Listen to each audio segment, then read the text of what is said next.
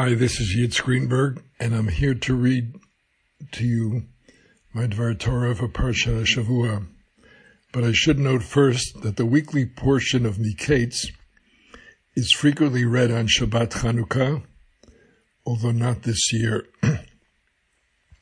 So this Dvar Torah will center on the holiday instead of the weekly Torah portion. The title of this Dvar Torah is Learning the Lessons of Hanukkah, Then and Now. The greatest challenge facing diaspora Jewry today is the steady advance of a universal culture, in our case, modernity and post-modernity, to which more and more Jews are voluntarily assimilating. This is reminiscent of Maccabean times, when many Jews assimilated to Hellenism, threatening the continuity of the Jewish way of life. True, the competitive culture then turned violent and domineering, which has not happened in our time, at least not yet. Perhaps a reanalysis of the successful religio-political response then that led to the triumph of Hanukkah, even though it was a fleeting triumph, can inform our strategy going forward. I should explain as a background that a more comprehensive treatment of the Hanukkah story, although it is less developed conceptually, can be found in my book, The Jewish Way, in the chapter on Hanukkah. For the historical background and analysis of this Dvar Torah, I am indebted to Jonathan Goldstein's brilliant commentary on 1 Maccabees and 2 Maccabees, both in the Anchor Bible series. Greek culture came to the Orient on the back of Alexander the Great's military conquest of the Middle East and Asia. In mixing and incorporating Eastern religious conceptions, Greek civilization morphed into Hellenistic culture, a powerful and attractive mix of universal ideas, pagan religious motifs, philosophy, science, culture, and arts. Since the rewards of fraternization and integration with the Hellenistic rulers were government connections and admittance to high positions, the Jewish elites, as other local elites, became increasingly assimilated. King Antiochus IV of the Seleucid dynasty, which took over that section of the Greek Empire in which the land of Israel was located, took the power to appoint the high priest. He appointed people who paid the highest sum, as was fairly typical in Hellenistic and later Roman culture. These appointees were typically more assimilated than the average in order to obtain their high positions.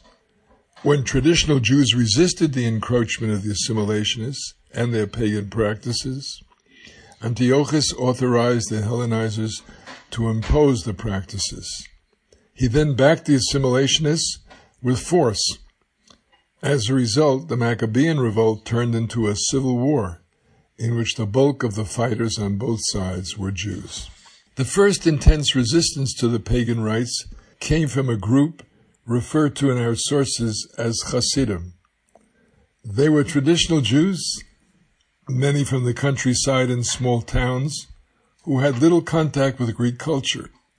Scandalized by the Hellenizing Jews' behavior, which included exhibiting nakedness in gymnasiums, eating with Greeks, dining on non-kosher food, and tolerating and participating in pig sacrifices and Zeus worship.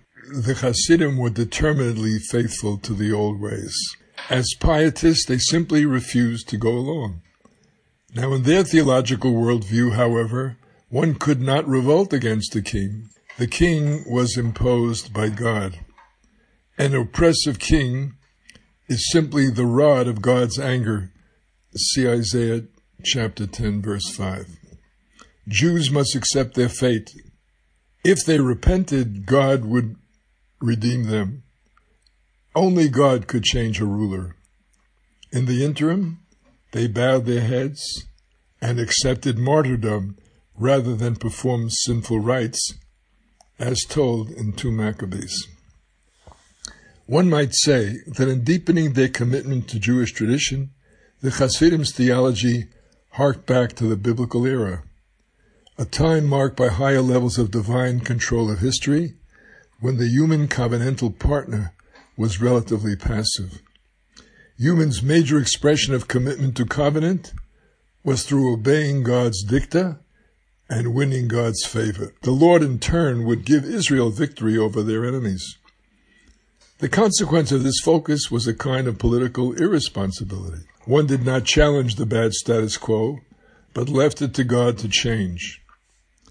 On their part, the Maccabees were evolving toward greater human initiative in the covenant, which came to fruition in the emergence of the rabbinic tradition in the coming centuries.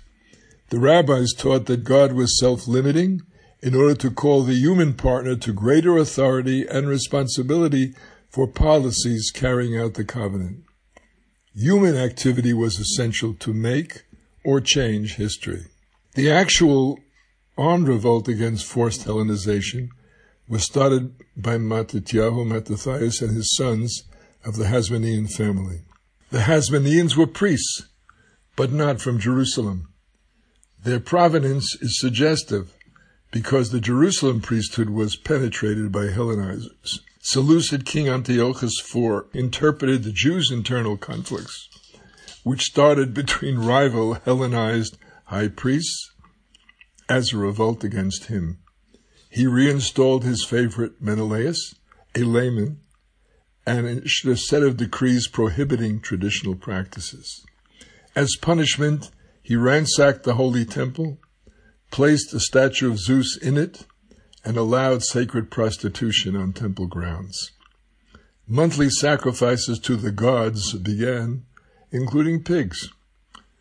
The Hellenizers then attempted to use force to bring these practices to the hinterlands. In the city of Modi'in, Mattathias and his sons struck the first armed blow of resistance against a Jew who was willing to perform the Greek sacrifices. But they did not have wide backing in the population. They had to retreat to the hills, where they began a guerrilla war, a series of hit-and-run battles. They could not confront the Hellenizers in straight military combat because the Greek-supported army was larger and stronger. After Mattathias died, Judah Maccabee took over leadership. So who manned the ongoing Maccabean revolts? A fraction of the Hasidim pietists was so outraged by developments that they harassed or attacked Hellenizers and went over to join the rebels. Most of the Maccabean fighters were patriotic Jews who had some exposure to Greek culture but retained their primary loyalty to Judaism. I submit that these rebels were shifted by the encounter with Hellenism into a less pious or fatalistic belief than that displayed by the Hasidim. Today we would call them acculturated Jews, not Hellenized to the point of switching sides, but affected enough to conceive that humans should take on a more activist role, including rejecting the king. Perhaps they also learned military tactics from the better armed, more trained Greek soldiers. In any event, they gradually wore down the Greek and Hellenist army. Increasingly, Jews who might have eventually assimilated under peaceful conditions had to make a choice as the tit-for-tat guerrilla fighting grew bloody. Many came over to the Maccabean side. So what started as resistance by fundamentalists turned into a rebel coalition of pietists, moderate Hellenizers, and those who put Jewish loyalty first. The book of 1 Maccabees tells a classic story distinguishing the Hasmoneans and the Hasidim. A group of Hasidim were hiding in a cave, were surrounded on Shabbat by a Greek armed force. They were called upon to surrender and accept the king's decrees, and their lives would be spared. The Hasidim refused to fight because they would not violate the Shabbat laws, but they would also not accept the king's decree to violate the other laws of the Torah. They accepted martyrdom and were destroyed by the Greeks. The Maccabees, and after them the rabbis, concluded that saving lives overrules the laws of Shabbat, and so they decided to fight when the Hasidim would not. It seems that the Hasidim, in their uninflected faith, weighed all commandments as equally from God, and therefore of equal weight. They could not violate Shabbat for another purpose out of loyalty to Torah, so they chose martyrdom. Thus they proved their devotion to God even unto death. The Maccabees and the rabbis after them could develop a hierarchy of value, i.e. life. Life has priority overall because of their exposure to philosophical thinking and rhetorical analysis, which they learned from Hellenistic culture. So they chose to risk or give their lives to protect life. The differences showed up again after the Hanukkah victory. Over several years, Judah defeated the Seleucid armies because the Syrian imperial government was preoccupied with other wars. By 165 BCE, Judah had cut off Jerusalem. At that point, the Seleucids sent a major Syrian army to meet the challenge. Judah opted to negotiate a settlement rather than risk being destroyed. The agreement reached was a triumph for the Maccabees. The king gave amnesty to the rebels and granted the Jews the right to use their own food and observe laws as of old. Judah now had the power to cleanse the temple and restore the traditional rites. This was in the month of Tishrei. The Maccabees wanted a dedication celebration for 8 days to occur right after Sukkot, which followed the model of Solomon's dedication of the first temple. See 1 Kings chapter 8, especially verses 65 and following. The temple dedication of the first temple was tacked on to the Sukkot holiday celebration. However, the Hasidim objected. They insisted that a new temple would descend from heaven miraculously, and nothing should be done to jeopardize the coming miracle. At the insistence of the Hasidim, the Maccabees waited a full month for the miraculous temple to appear. Then they waited a second month, and when nothing happened, Judah and the Maccabees went ahead with a rededication ceremony for 8 days, starting on 25 Kislev, the anniversary of the Greek takeover and desecration of the temple. So the polluting Greek installations were removed and the temple rededicated.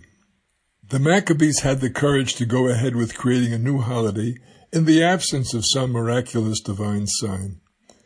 Their celebration focused on lighting the menorah and its lights. The holiday became known as Chag HaUrim, the holiday of lights. See, for example, Jewish historian Josephus, who calls Hanukkah by this name in Greek in Antiquities, Volume 7, Chapter 12.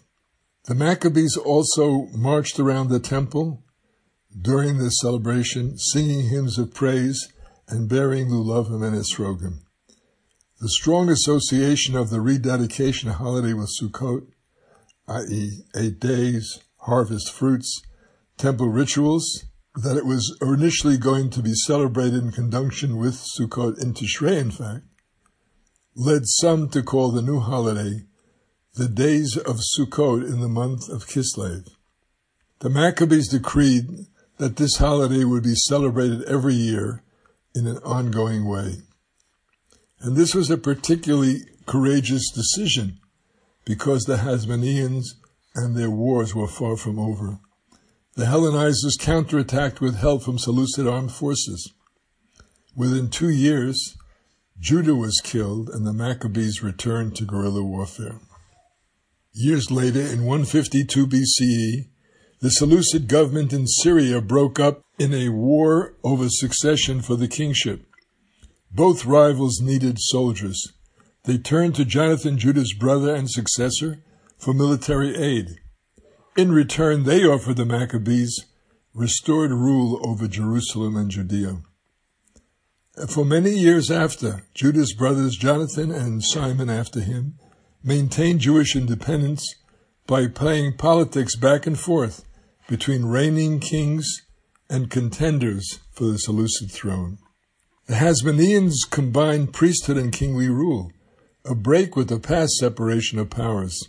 The Pharisaic elements in the coalition uphold this combination opposed this combination, but stayed to fight from within. The Hasidim, however, withdrew from political life, fearing that the government would need to deal with Hellenizers and would be influenced by Hellenistic culture. The committed Jewish majority saw this, that some moral and religious compromises were inescapable in the process of government and struggle for survival. But the purity option, dropping out, was the worst alternative, because without a state and some acculturation, the Jewish people and eventually Judaism would be suppressed. The Hasmonean kings provided a Jewish government under whose cover the Pharisees and their spiritual successors, the rabbis, developed and ultimately won the internal cultural and religious battle. The Hasmonean rulers actually maintained some wider margin of self-rule by the Jews until a century later a fight for succession between two brothers led to inviting the rising Roman power to intervene. Eventually, the Jewish kingdom fell under Roman control. So is the holiday of Hanukkah today fake news? Is it a celebration of a victory that was never complete and led to no lasting independence? I say no. Had the revolt not taken place, the combination of Hellenistic cultural imperialism with political backing might have overwhelmed Judaism. Thanks to the uprising, the basic rule of Torah was assured. Hellenization continued. However, a strengthened Judaism possessed the inner capacity to assimilate new elements, yet remain a vital religion. The temporary respite won by the Hasmoneans enabled the eventual triumph of the Pharisees and their outgrowth, the rabbis, and the emergence of Rabbinic Judaism. So what are my takeaways from the Hanukkah story for today? 1. Hasidim then, as now, defined religious intensity as giving all the power to God and showing devotion even at the cost of losing their lives, as well as not participating in building a viable society. The Maccabees then, as the Jewish majority now, defined commitment as a devotion to God's covenant and taking responsibility to build a viable society. They chose to give their lives if it was necessary to protect the covenantal community. 2. Acculturation that allows for inner development of the tradition is a more viable option than preserving its purity through exclusion of the general culture. Despite the risks involved, acculturation will win out over the strategy of withdrawal. 3. The Maccabee success in forming a broad coalition for their side enabled the bulk of the Jewish people to stay with the tradition. This policy worked better than the alternative, losing the majority and assuring continuity through a pure, fundamentalist faction separated from the rest of the people and the general culture. And fourthly, the Maccabean rulers were corrupted in the course of exercising power. But these negatives were offset by the development of a vital internal renewal movement, which enabled Judaism to function and thrive, even as it interacted with the high-level general culture. Today's leadership in America and Israel does have many flaws also.